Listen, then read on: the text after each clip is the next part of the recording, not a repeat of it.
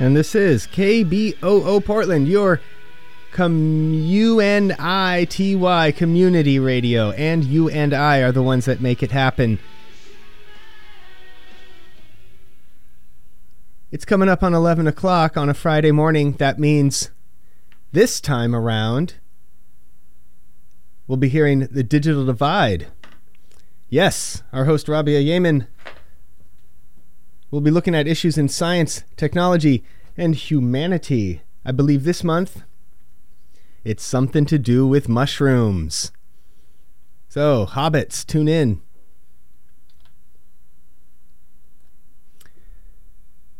On that note, I'm talking about the community, the UNI. It's the community that all comes together. There are some members of our community that got involved in one particular way that made sense for them. Your job is to get involved in the way that makes sense for you. Are you going to come down to 20 Southeast 8th and give of your time and energy to support and be part of all the work that happens here to bring you this signal on which you depend? Are you going to go to kboo.fm and click on the button marked donate to pour in some of the dollars and pennies and nickels and dimes and quarters that cover the bills incurred by the people in giving their time and energy? Are you going to do some of each? That's up to you. Some other folks got involved, as I said, in the way that made sense for them and to the extent that made sense for them. And I'm going to tell you about it now when I mention that KBOO programming is made possible by KBOO listener members and support from Portland Underground Graduate School, a local independent learning community offering courses and workshops for continuing lifelong learning, scholarships and other tuition opportunities available. Course options and more information online at pugspdx.com. And now, as promised, this is The Digital Divide on KBOO Portland, your community radio.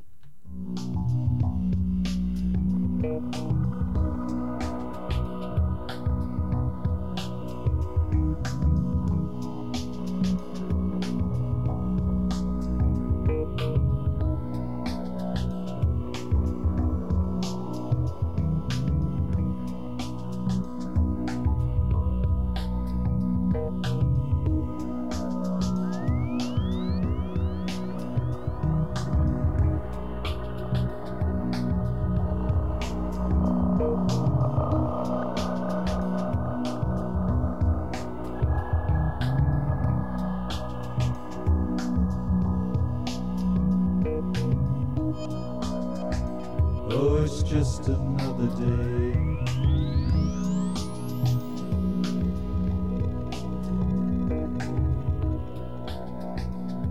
It's just another day on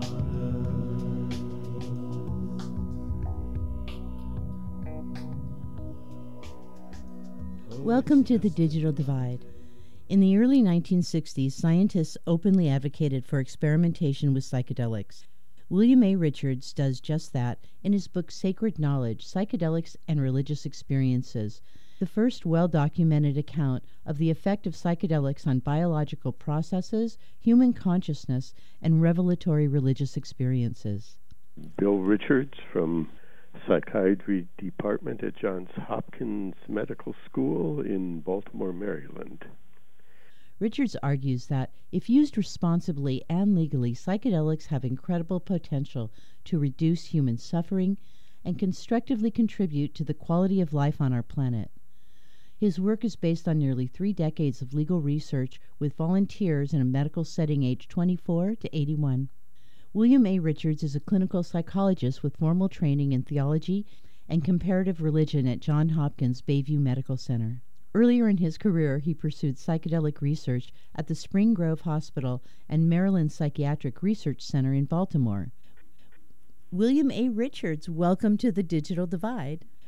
Your book, Sacred Knowledge, Psychedelics and Religious Experiences, is a really thorough description of some of the effects of psychedelics that people have while they're under the influence of, I just think under the influence that maybe it has developed a negative stigma, even though there's no reason for it to have one. Do you agree with that? Yes. One of the things about psychedelics is, how do we break the negative stigmas about psychedelics so that we can see them as useful tools and opportunities to expand our thinking? Okay, how do we break the old, outdated stigmas? I think it's through good education and trusting that people are intelligent enough to think. And a lot of the fears of the 1960s, the idea that if you take psychedelics, you will jump out of windows and your genetic legacy will be damaged, and so on.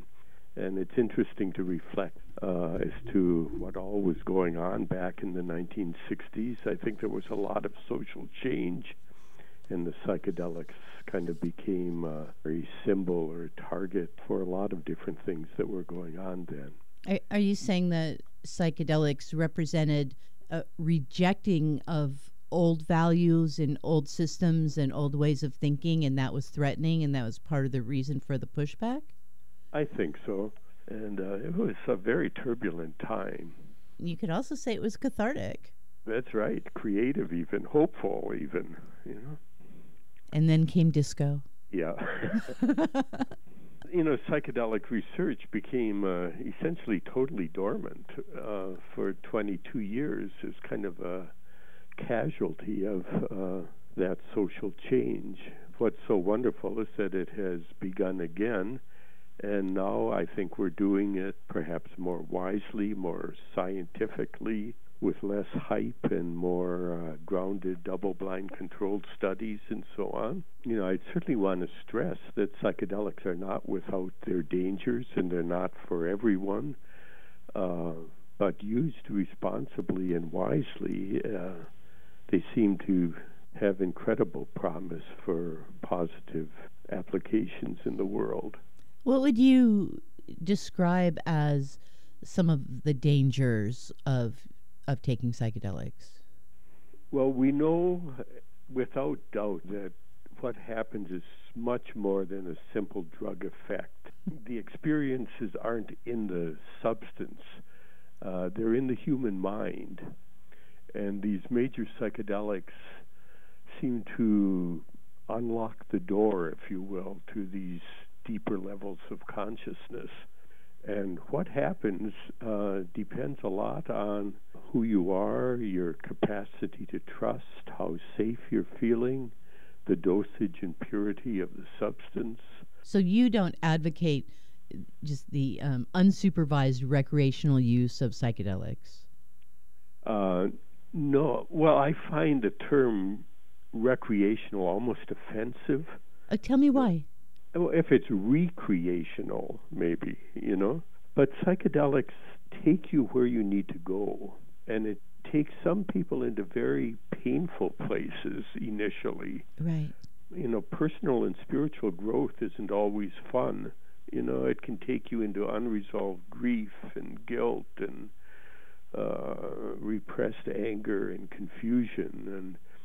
And if you're not willing to go and sort out those areas, you're likely to just kind of fight for control, and then you can experience panic and you can get paranoid. And the reason you get paranoid is that you're running away from things within yourself that are asking for resolution. And all of a sudden you're feeling panic and paranoia, and maybe you're ending up in a psychiatric emergency room. But it's because you're not prepared to deal with the content that you're unlocking and that your mind is presenting to you. When you're talking about taking psychedelics, we're talking about doing it in a clinical environment that's supervised. When I first learned about psychedelic trials that were FDA approved in the United States, my jaw dropped. So are you one of the individuals who started these trials? Well, not at the very beginning. The earliest beginnings were in the mid-50s. in treatment of alcoholism in Canada, for example. And they were used a good bit in accelerating psychotherapy in Europe. And at those times, there was no controversy about psychedelics at all. Sandoz laboratories in Switzerland simply mailed them to people who were interested in trying them out in their psychiatry practices or doing research projects with them. President Nixon called Timothy Leary the most dangerous man in America, and so on. The research did become dormant, which is quite amazing because there had been several international conferences. There were well over 1,000 papers on psychedelic therapy that had been published in professional journals. That it was possible to get the genie back in the bottle is really quite amazing. And there's been this kind of deep freeze until Dr. Roland Griffiths and I in 1999 started research at Johns Hopkins. And this is our 16th year now, and it's going strong, and there's been no sensationalism and consistently hopeful findings. Tell our listeners what that research and what those trials at Johns Hopkins entail. Well, there's been a number of studies. The first one was a double-blind controlled study just to demonstrate that it is indeed psilocybin that causes these deep, profound, transcendental or spiritual experiences and not simply suggestion. We did a study with Ritalin and psilocybin, and everything was held constant except the contents of the pill that was given on a particular day. And no one but the pharmacist knew what was in that pill. The preparation, the music, the physical setting was all the same. And clearly we demonstrated scientifically that those who received psilocybin had these profound experiences, and those who received Ritalin as a whole did not. What type of people qualify for these studies? Like, who gets in a study like that? Because I know everybody in our audience is raising their hand right now. Well, it depends on the study. There's a lot of different studies. After that, we did a dose-response study where people got different doses to see what the response would be. Then we've done research using psilocybin to help people stop nicotine smoking. And so to qualify for that one, you have to have tried to stop and failed many times, and finally you can qualify for our research project. We have done work that's just about to be published using psilocybin to help people with serious physical illnesses such as terminal cancer, to help treat their depression and anxiety, open up their interpersonal communication, helps many of them lose a fear of death when they have these very profound experiences. But to qualify for that, unfortunately, of course, you have to have a diagnosis of cancer, and you have to have a significant degree of anxiety. Every study has its own selection criteria. Right. We have a project right now for full-time religious professionals to see if some profound religious experiences might increase the effectiveness of their ministry. And are people signing up for that? Yes, but you have to be a full-time clergy person in charge of a church or synagogue or mosque or sangha in order to qualify, and so on. So are you recruiting? How do people get enrolled in that? Well, they usually find our website, which is religiousleaderstudy.org, and that tells exactly what the selection criteria are and how to go about expressing interest. And we even have travel funds to help people who need it, and so on. Now, in the 60s, you signed yourself up as a research subject. That's right. Tell us about that. Well, actually, it was the early... Well, yes, it was the 60s, 1963. That's right. That's right, a long time ago. But when I signed up, I had no idea what I was doing. I didn't know the word psychedelic, and I certainly couldn't spell psilocybin. I had just heard that there was this drug at the clinic in Göttingen, Germany, that was allowing some people to gain new insight into their early childhood. And I thought that sounded interesting, so I applied and got accepted and was led to a little basement room and given some psilocybin and left alone. And by some miracle, I had a very positive experience that has influenced the rest of my life.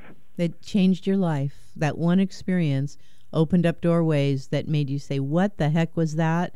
And I want to go there again and look around some more. What did you give me? How do you spell that?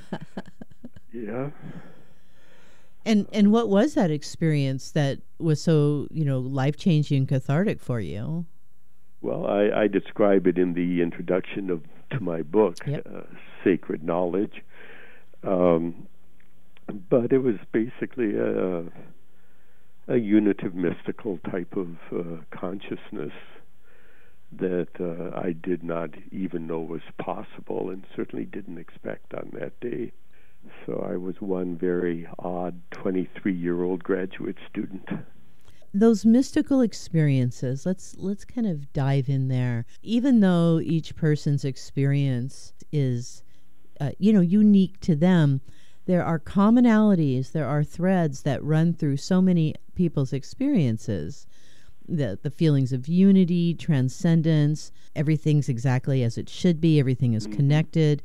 These thoughts or experiences that people have are so consistent. And you say in your book that even though someone may experience this, they may not experience it every time they take the psychedelics. They may only have that experience once, or they may skip a few times and have it again. Talk to us a little bit about those experiences that people have. Sure, I'd be happy to. First, I guess I'd like to back up and just stress for your listeners who aren't familiar with this area of research that there's no such thing as kind of the psychedelic experience, any more than there's one altered state or one meditative state. There's a whole range of incredibly different states of consciousness within the human mind, from just mild perceptual changes to reliving things from childhood to visionary states of landscapes and precious stones and gods and goddesses, to what we call this mystical consciousness, which is this profound unitive state that just feels intrinsically sacred and is so beyond language that some people don't even try to put it into words. They'd rather compose music or write a poem than write a research report. We don't actually have words to adequately describe some of the experiences. That's right. There's a line in the Tao Te Ching, the Chinese scriptures, that I love to quote. It just says, "Those who know do not speak. Those who speak do not know." And there's a certain wisdom in that. But since we're doing research, of course, we want to try to put it into language as much as we can. And the way we've done it is with 6 categories, that when someone has one of these mystical experiences, or when one of those mystical experiences has somebody, and they write a report, you can always find 6 categories, which are unity, transcendence of time and space, intuitive knowledge, a sense of sacredness, deeply felt positive moods such as joy, peace, and love, and claims of ineffability and what we say paradoxicality. It's very hard to put into words. So people say, I died, but I was never more alive, or the ultimate one was only one ultimate reality, but it contained everything that is. And it sounds like people are contradicting each other, but it's really what philosophers would acknowledges just the paradoxical nature of these profound states of human consciousness. So when people are having a psychedelic experience or an experience while under the influence of psychedelics, and that's real for them, however, how do we know that that's real, or not just their imaginations kind of running wild, or not just chemically induced sensations or maybe hallucinations or thoughts that are just chemically induced but aren't actually real? Whereas we're kind of talking under the presumption that people have mystical experience, that is a real experience, and presumably that world, that universe, that unity that they're perceiving is real and exists beyond our, three-dimensional touchy-feely world. So how do we know that that's real and not just a chemically induced or imagination or emotional? Well, that's a wonderful question, and that's a type of question that can be debated late into the night. It's similar to the question, how do you know that you love your spouse or your children? What do you choose to trust? And there are experiences, especially these transcendental mystical experiences, that when they occur, they just intuitively feel profoundly real. People say that it felt more real than talking to you right now. There's just something very fundamental about it that's very convincing. And you can always say, well, maybe it's a big delusion, Right. But throughout history, throughout the origins of religious literature, the whole history of mysticism, people have reported these experiences with awe and respect and sense that there's something incredibly precious about them. Cancer patients who have this experience and lose their fear of death often talk about, gee, I felt like I went back to where I was before I was born, or I went to a place outside of time. Or if someone knows the language of Zen Buddhism, they might say, I entered into the very center of the present moment and discovered the eternal has always been there. So there are different ways to try to put it into language. But these deep experiences, whether they occur with psychedelics or spontaneously or in meditation or natural childbirth or creative performance or whatever, they occur in lots of different ways. But when they happen, they have kind of a lasting legacy, and they feel very real and convincing to those who have them. Is it just chemical? Well, what's chemical? Maybe there's a chemical substrate to everything that goes on, including the thoughts we're having right now.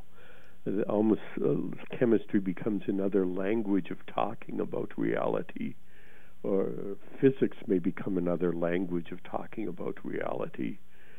And it all gets pretty mysterious when you get down to the quantum theory and the mysteries of matter and so on. Physics gets very close to the spiritual, if not another language to talk about it at times. Well, that's why we add the word meta onto the word physics to kind of describe more than what we can pick up in the physical, tangible world. Mm-hmm. Do you think that traditional religion, modern religion, is threatened by the prospect that people would identify with a larger, being that some people might call God or the universe or whatever they might call it? Well, speaking religious language, I would say God does not need us to defend him or her. The divine or sacred dimension of consciousness is quite capable of defending itself, and I don't think there's anything to be feared. I think it's a huge frontier in theology and religious studies. In fact, in my book, there's a chapter on implications for religion. You know, if you go back in time, that time when the Pope said the earth was flat, and, you know, Bruno was burned at the stake for saying that wasn't the case, you know? Right. But theology has matured, and the vision of the universe now is infinitely richer and every bit as awesome, if not more so, than when they thought there were crystalline spheres up in the sky, you know? And I don't think religion has anything to fear. If anything, it's a huge frontier that might also enhance appreciation for different religious traditions of the world, almost like learning different languages. And it doesn't devalue your own history, but it may enable you to see how God is so much bigger than we ever thought. If you want to use the word God, some people would want to use a different word because the word, those three letters have negative connotations. You know, they think of trying to sit still in a boring sermon, and they don't want any more of that kind of religion, you know? Right. But there's a much more sophisticated approach to religion that's much more in harmony with the frontiers of science. Because people don't necessarily have the same experience every time when they take, let's say, psilocybin or LSD, they don't always have that quote-unquote God experience. That's right. And that seems to be, some people might call, if you have it, some people might say, well, that's grace. That's a good example of grace. You don't always have it. Why do people have it sometimes and not others? Well, you have to ask God. No, when they occur, a person is being completely open, is trusting unconditionally, is willing to learn whatever needs to be learned, even if it involves some suffering. And then these experiences sometimes come. And when they come, it's always a sacred moment. It's always a gift. It's like awakening to a deeper reality that feels intrinsically eternal and sacred. It may be triggered by a drug, but it can also be triggered in other ways. Right. Even when we're meditating, we are affecting our inner biochemistry, the balance of gases in our blood, by breath control, for example. Sometimes these experiences happen in natural childbirth, and who knows what physiological changes are going on then, you know. What it really sounds like is that the potential to have that, I'm going to call it a meta experience, that transcendent experience. So it's a good term. That is in you all the time, and that's psychedelics or dance or prayer or meditation or art, whatever it is, any of those have the potential to unlock the key that's already in you that can foster that experience. That's right. You know, the Buddha is the man who woke up. Right. And perhaps there's a Buddha within us all. You know, a point I want to be sure to get into our program here, too, though, is that it's not only that these mystical experiences are, you know, awesomely inspiring and beautiful and wonderful and all that, which is not to be underestimated. But what makes us so interested in them in psychiatry is that they also seem to have what William James called fruits for life. Is that there are changes in attitude and behavior that often come in their wake. And William James took this pragmatic stance that by their fruits ye shall know them, and regardless of whether the state is genuine or illusory or epiphenomenon of some physiological process, or however you want to understand it, if you just look at, well, what does it do to you? And our findings are that, highly functioning people to begin with claim to feel more integrated, more compassionate, more tolerant of people who see the world differently than they used to. They claim less anxiety, less depression, more humor, more playfulness. All the things that Abraham Maslow, one of my wonderful mentors way back in graduate school, described as characteristics of self-actualizing or highly functioning people. And Maslow found that many of these highly functioning people, like Albert Einstein and Eleanor Roosevelt, had these experiences spontaneously, as he himself did. Maslow never took psychedelics. He'd just lie down in his backyard and have mystical experiences. And some people have kind of an innate biochemistry that seems to make these experiences accessible. And others of us generally need some assistance, either through meditative practices or someday when these drugs become legal in appropriate centers, with the use of psychedelics. I'm Rabia Yeaman with The Digital Divide, and today I'm speaking with William A. Richards. His book, Sacred Knowledge, Psychedelics and Religious Experiences, is the first well-documented, sophisticated account of the effect of psychedelics on biological processes, human consciousness, and revelatory religious experiences.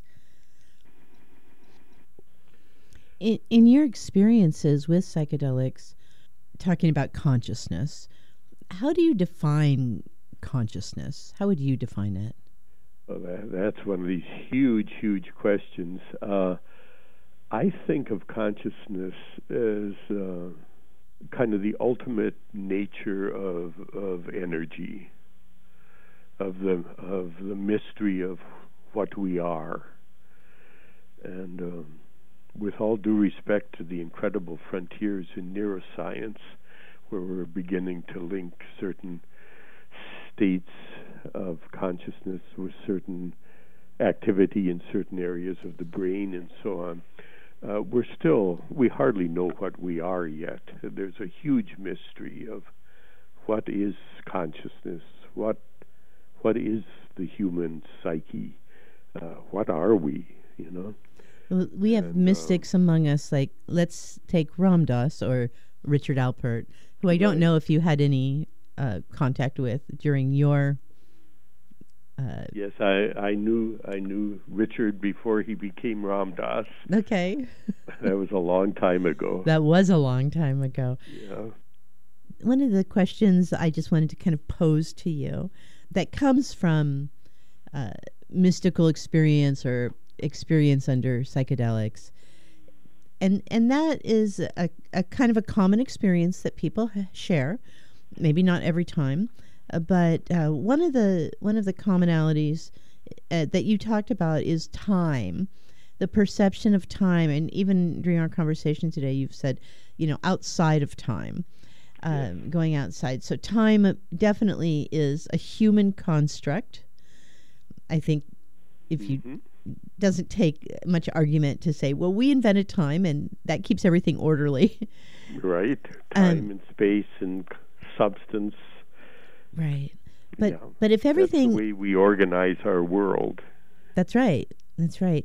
And sometimes when you might be under the influence of psychedelics, then people might have a common experience of there either not being any time or time just not being relevant.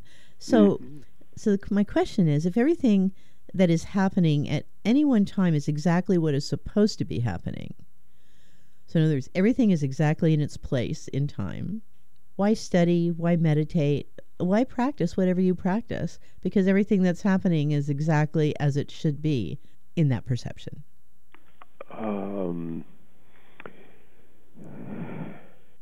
That's a deep philosophical question. The way I think of it is that the life of the ego, our everyday personalities, that part of us that goes with our common name, that goes to work and comes home and cooks dinner, you know? Right, chops wood, carries water, right. That's right. That part of us has its own reason for being, and it's part of the magnificence of the universe. And I think egos are to be treated well and respected and cared for. Well, they help us get to work in the morning. Right. I think to kill off the ego to have a mystical experience will just create depression. That you've got to value the ego. But having said that, there are other states of consciousness to which we have access that go beyond our individual personalities. That where you have a sense of the family of man, our universal heritage, the realm of the archetypes, these profound spiritual states that seem tied in with the origins of religious systems and revelation. And they're incredibly beautiful and incredibly awesome. And I think if there is such a thing as enlightenment, it's being aware of both of those realms. You know, in Buddhism, what does the enlightened man do? He chops wood and carries water, you know? He does exactly what he was doing before he was enlightened. That's right. He does it maybe with more joy and more inner peace, but he still functions in the world. Right. And if we became more enlightened as a culture, I think we might be a more creative, peaceful, compassionate lot. But I think we'd still accomplish a lot, and the world would still be a very wonderful place in which to live. We might be more intelligent in the way we solve some of our international conflicts, you know? Well, one would hope. None of them make any sense to me anyway. I can't figure out what everybody's fighting about. That's right. In your book, you write, space is similarly claimed to be transcended in mystical states. The heavenly realms are not experienced as located in a particular place, either in our universe or in another galaxy, like some vacation spot where one could send a spaceship if we knew the vectors to program the address to. Tell us more about that. Well, that again is just the consistent claims of mystics throughout religious literature and people who have these transcendental experiences today with or without psychedelics. And consistently they say that consciousness can somehow manifest itself beyond time and space, and physicists might call it the energy dance or something like that. Is that the same as saying unification? I think that would fit. So is it reasonable to speculate at least that all of us as individuals and everything that is alive in the world, and maybe things that aren't alive because they're still made up of things that are kind of buzzing around, mm-hmm. that the whole of all of our perceptually separate thoughts, actions, our thought, words, and deeds make up the universal consciousness, or is it bigger than that? Probably it's even bigger than that. Yes. Or when people claim to be outside of time in their awareness, they often claim, access to the past or the future, or some people believe in prior lifetimes, and it's just an incredible frontier that we hardly know where to begin our studies. Do you have a position on reincarnation? No, but I am very open to it. A lot of people in our world take it for granted, as much as we tend to take it for granted that we only have one life. We'll find out when we get there, I guess. We'll either find out or we won't. What do you want people to take away from your book? How can they use it? Well, I would hope my book will help to promote new research with psychedelics. I hope it will promote more tolerance and appreciation for the incredible frontier that we have arrived at. I hope it will dispel some of the old wives' tales from the 1960s and the unnecessary and irrational fears that people have about psychedelics. I hope those who choose to use them before they become legal, and I think the day will come when they will be legal, but I hope those who choose to take those risks will do it more wisely. I think there is an art to using them, much more involved than simply swallowing a pill or a capsule. And if someone is determined to use them, it would behoove them to do some good research about how to use them wisely so that they may be beneficial and not detrimental in their effects. I know that there are a lot of what some people call designer drugs, and also there are substances that are, bought, sold, and distributed on the street that people call LSD, and then they have an incorrect perception that they've taken this substance and that the experience that they had, was not on that substance. It was, and they don't even know what they're ingesting, and I think that people have become especially younger people, very casual about that.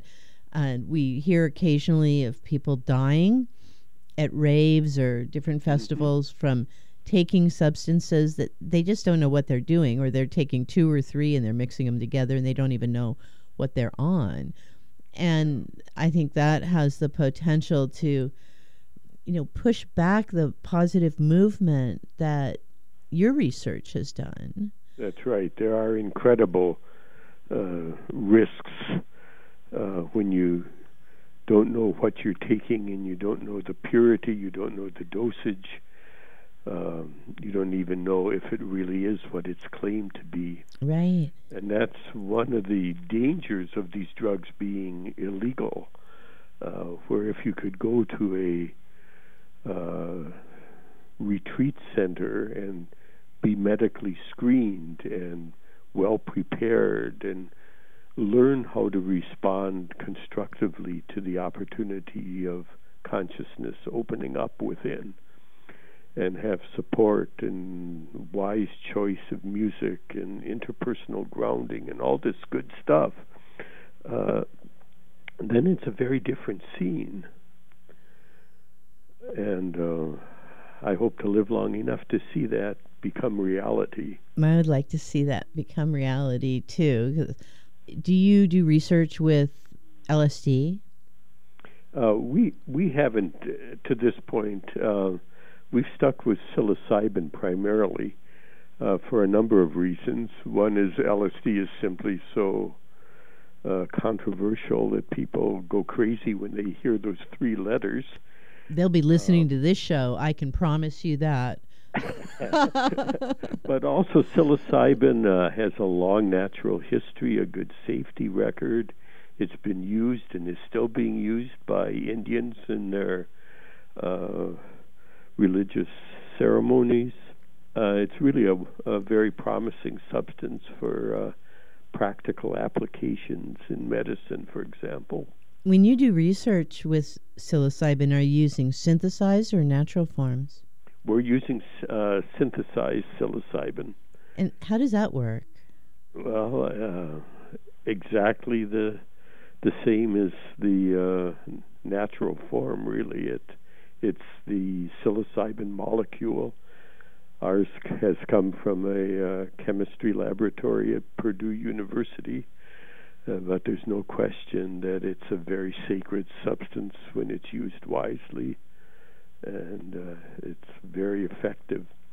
And thus we're able to know the purity and the exact dosage of the substance that we're administering, where if you're using mushrooms, there's 180 different species of psilocybin-containing mushrooms, and they may all vary in potency depending on how they were grown and how they've been handled and what other substances might be in the mushrooms besides psilocybin. So it's much more scientifically clean to work with the synthetic substance. I think if there was more knowledge about the type of work that you're doing, Mm-hmm. and the research that's going on, that a lot of people would be more conscientious and not as willing to just, basically eat anything. It's like they're taking a calculated risk Mm-hmm.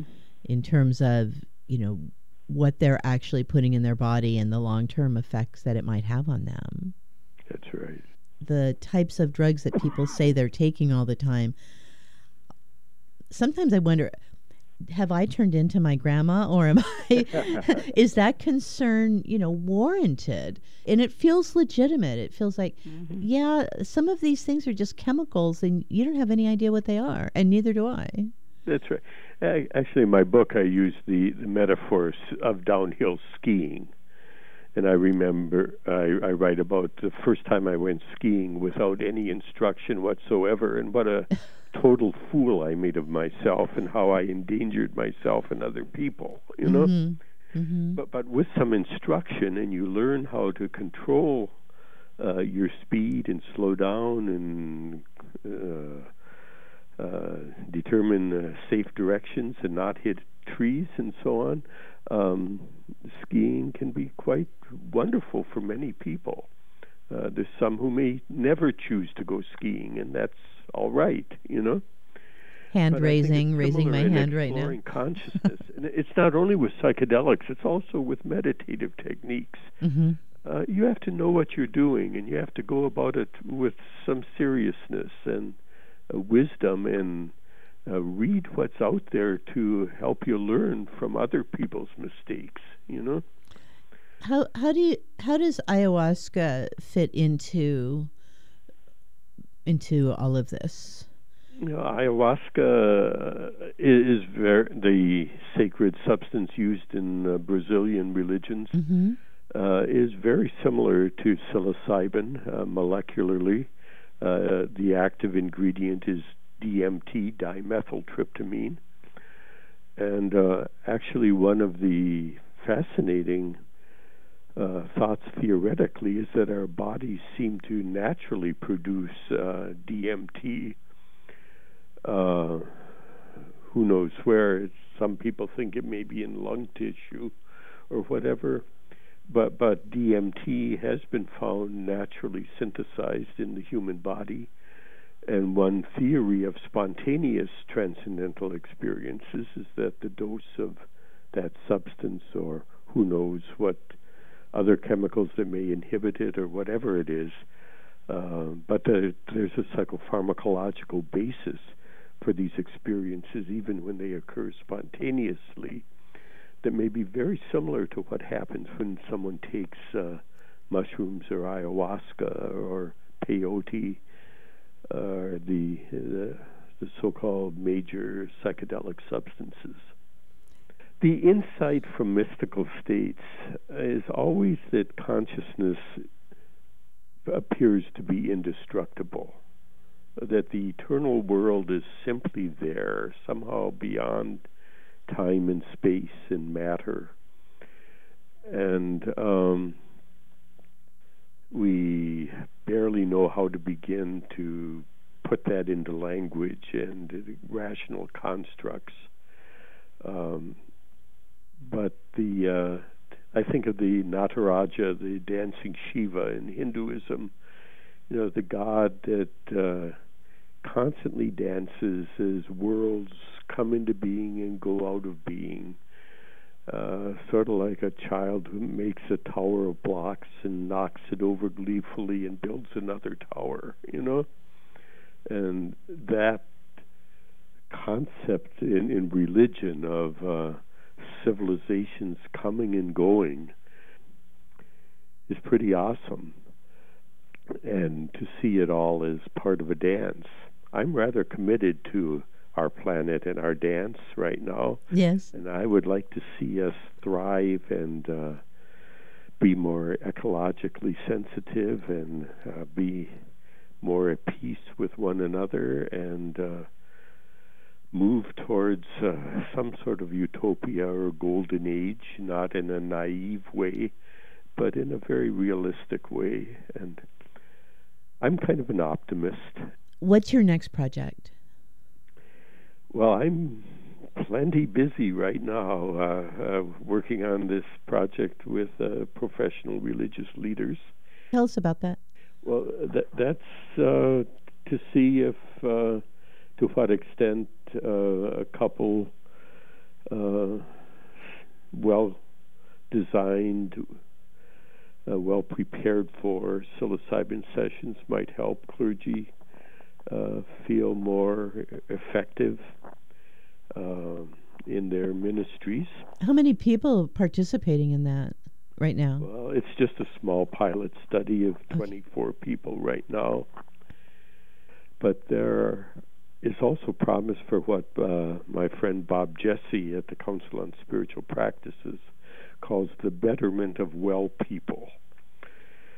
And the psychedelics may have significant value for healthy people who would like to be more creative, more compassionate, more effective in the way they live. Sign me up. Where do I sign up? Well, keep tuned. I will keep tuned. How many different faiths are represented in the 24-person study right now? Well, the psychedelic research since its rebirth about a decade ago, a decade and a half now, actually is expanding. It's going on at not only Hopkins, but New York University, the University of Wisconsin, University of Alabama in Birmingham. Work was going on at UCLA in Los Angeles, in Zurich, and in Spain, in Barcelona. So it's a very hopeful time for those of us who are dedicated to responsible legal studies here. I think it's a miracle, and I know that most people, that I talk to have no idea that there are actual FDA-approved studies going on in multiple locations that involve psychedelics. And I know from MAPS that just in 2015, they finally got approval for research for marijuana for the treatment of PTSD, which is kind of amusing. Mm-hmm. But a lot of people don't know that these studies are going on, and that really speaks volumes that there's evidence, there's scientific consideration that these substances can be helpful in possibly a variety of uses. Yes. Yeah, I think in medicine, in education, and in religion, 3 of the chapters of my book address that specifically. William Richards, author of the book Sacred Knowledge, Psychedelics and Religious Experiences. Where can people learn more about your work?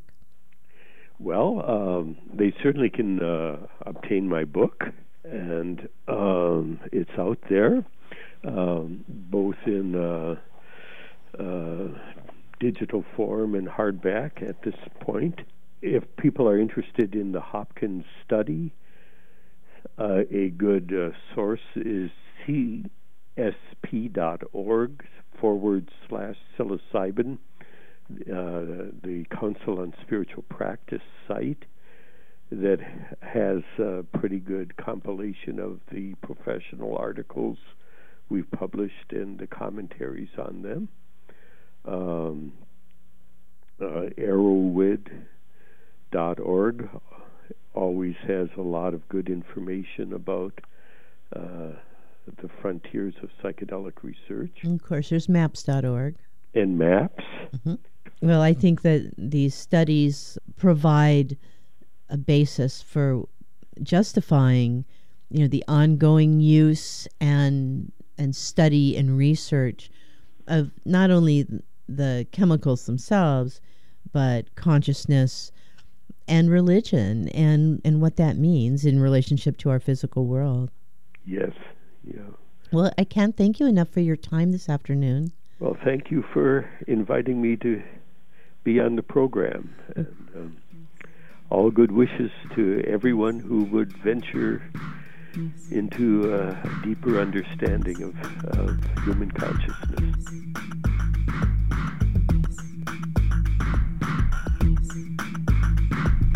This call, this water, this sun, this daughter, this day, this time, this land, it's all mine.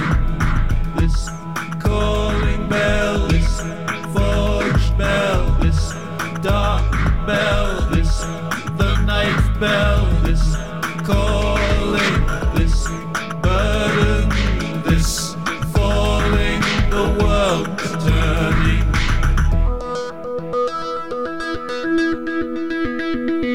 This what I thought I knew, this what I thought was true, this I understood, this in the deep wood, this there I stood, a child so fair.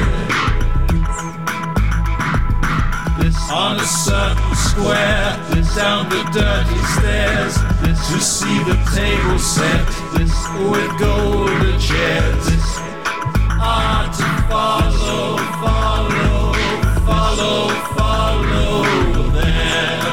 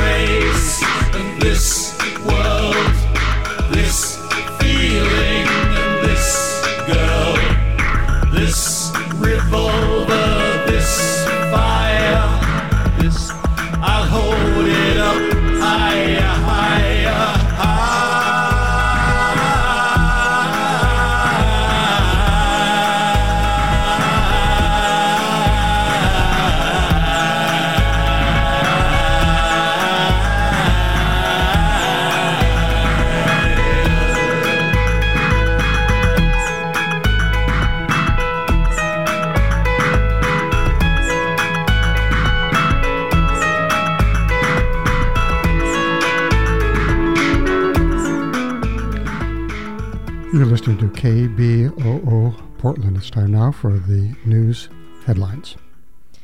And it's 11:58. Right now, time for the KBOO News at noon for Friday, February 8th, 2019. An online petition demanding the release of rapper 21 Savage has reached more than 200,000 signatures. The petition was created by Black Lives Matter co-founder Patrice Khan-Cullors and supported by various other organizations. It says that 21 Savage has no current or prior criminal convictions and says it's shameful that he and so many black immigrants are separated from their families on a daily basis as part of the U.S. government's heartless and racist immigration policies. That's in the words of the online petition. In a statement released earlier this week, his legal team said the performer was born in the United Kingdom, came to the United States at age 7. He returned to the UK for about a month in 2005, then came back to the U.S. He's currently imprisoned in an immigration and customs enforcement facility pending deportation proceedings. The U.S. Supreme Court has decided to stall an unconstitutional anti-abortion law from Louisiana, meaning Roe v. Wade and women's right to sovereignty over their bodies remain in place for now. Although the Louisiana law will not go into effect tomorrow as planned, the Supreme Court has not yet made a final ruling. Women's rights advocates say that if the anti-abortion law in Louisiana is allowed to stand, it will force Louisiana women to go out of state for medical care. They say this places an unfair burden on neighboring states, including Texas, where an identical law was ruled unconstitutional just 2 years ago. The Senate Judiciary Committee has voted William Barr, Trump's nominee for Attorney General, out of committee and onward to full Senate confirmation. The committee also approved 44 Trump-selected judges to serve lifetime appointments on the federal bench. The Lawyers Committee for Civil Rights Under Law said this shows the Senate Judiciary Committee has failed to carry out its constitutional obligation to provide advice and consent on the president's judicial nominees. Instead, the group says the committee has short-circuited the review process and rubber-stamped dozens of nominees. The committee has condemned the Senate Judiciary Committee's decision to blindly advance judicial nominees, many of whom, they say, are radical and outside the legal mainstream.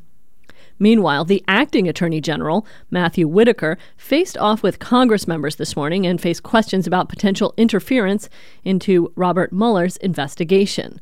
Mueller is investigating possible collusion between the Trump campaign and the Russian government in the lead-up to the 2016 election. In response to questioning from House Judiciary Committee members, Whitaker said he has not denied any funding requests made by the Mueller investigation, but he did push back against the questioning, at one point telling a Congress member his, quote, 5 minutes were up, which led to audible gasps inside the hearing room. In local news, Multnomah County has moved forward with a $5.8 million deal for a homeless services center downtown. The center will be located in the Bushing & Company building located at 333 Southwest Park Avenue. The Board of Commissioners voted unanimously to approve a purchase and sale agreement to begin formal negotiations to buy the 4-story building. The agreement gives the county 30 days to conduct due diligence evaluations and an additional 30